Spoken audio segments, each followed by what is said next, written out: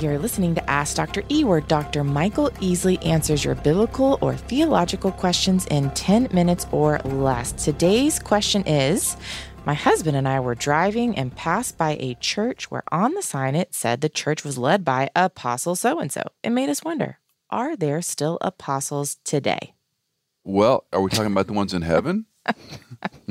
Okay, Dad. So technically the term apostle in the New Testament was, the word simply means one who's sent, but when we look at the precise nature of the so-called 12 apostles, we know Judas, of course, was a problem, and so they replaced Judas in Acts chapter 1, verse 21. He was a problem. He was dead. He's a problem. He was a problem.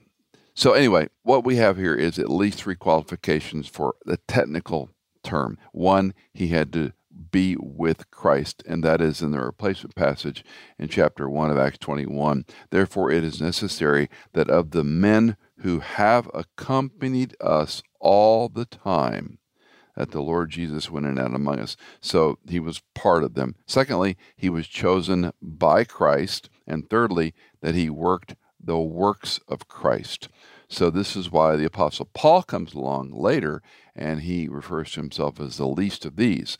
And if you go back to those qualifications, well, he was called by Christ, but was he really with Christ? Right. But he did work the works of Christ. Mm-hmm. So arguably, I think the reason he says the least of these is that he was not with Jesus in the same way that the 12 were. So now, when churches use it today, apostolic ministries typically fall under the charismatic nomenclature. So you'll have an apostle as one recognized as sent from God. Within the way they use that term, some of them would say they're just like the apostles of the New Testament. There are a couple of times in the New Testament where the word is not used as the office holder. In fact, you read that passage a moment ago in 1 Corinthians. Well, I have so many in front of me right now.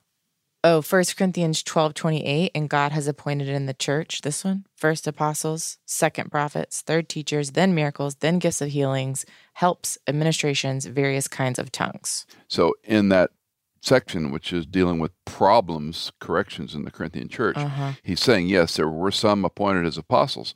So they'll extrapolate that, and they'll use it much more broadly. But just like there are the disciples, which typically is a synonym for the 12, there were disciples, plural, that were beyond that. Yes. So you have to be careful. Context is always king with these questions. But the way the charismatic, neo-charismatic churches historically used that term was that this one was anointed.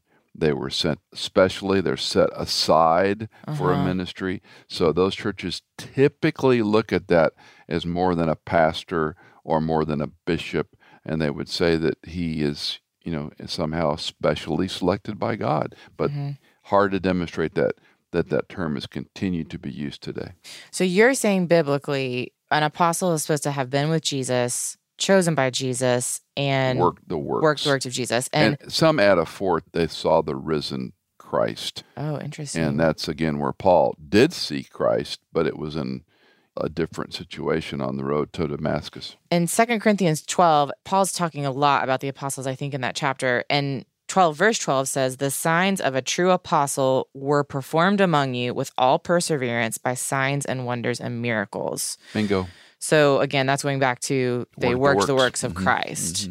So you would lean on the side of, when we look at scripture, being apostle was an office, not a gift. You can have other giftings as an apostle. It really was reserved for the 12 plus Paul. And then later on, Paul. And again, those churches that use it, and I've been around, I've been introduced to apostle so-and-so.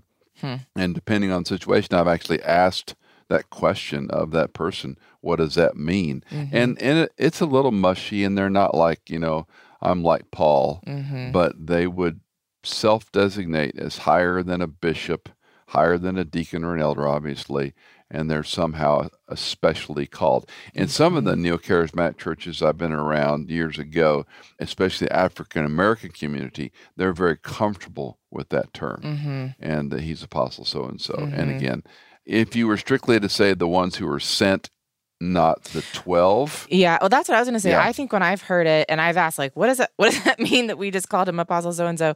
He's a missionary. He's been called and sent out, and he's planning churches, but it had some sort of sent out missional component to it.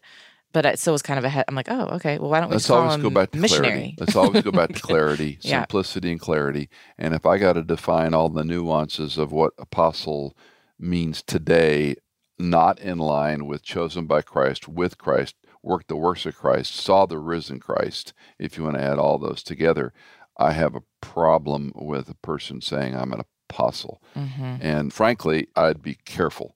Now, again, if they're nuancing it and parsing it to mean all these things, I'm not going to pick a fight, but yeah. And I realize disciple isn't an office, but we can call ourselves disciples. Oh, 100%. And I'm Luke 6:13 is talking about Jesus. When the day came, he called his disciples to him, chose 12 of them, whom he also named as apostles. And then most of the time, we use Logos. I pulled up, if you have Logos, you can, in the search, under the Bible tab, just search. This is what I literally did. Typed in apostle in all passages in the New American Standard Bible. 77 verses pop up. But it is primarily, when it says apostles, primarily talking about the 12 or Paul explaining something about the apostles. His apostleship. Talking about the 12 and himself. So anyway, whereas, as you mentioned before, disciples, there were the 12 disciples, but there were many disciples of Christ. And in that time and we're disciples of Christ. In that time frame, it was a learner who adhered himself to a particular rabbi. Teaching, which is what you still see within Judaism and rabbinics, is they attach themselves to a particular rabbinic school of thought, and they are disciples of Rabbi Gamaliel. Yes. And so we're disciples of Jesus Christ. All right. Well, if you've got a question for Dr. E, call us, text us, email us. The info's in the show notes. Ask Dr. E is part of the Michael Easley in Context Ministry. We've got 2 other shows that you should go check out. Ask Dr. E is produced by me, Hannah Seymour, mixed and mastered by Sonomorphic, and music composed by Jason Germain.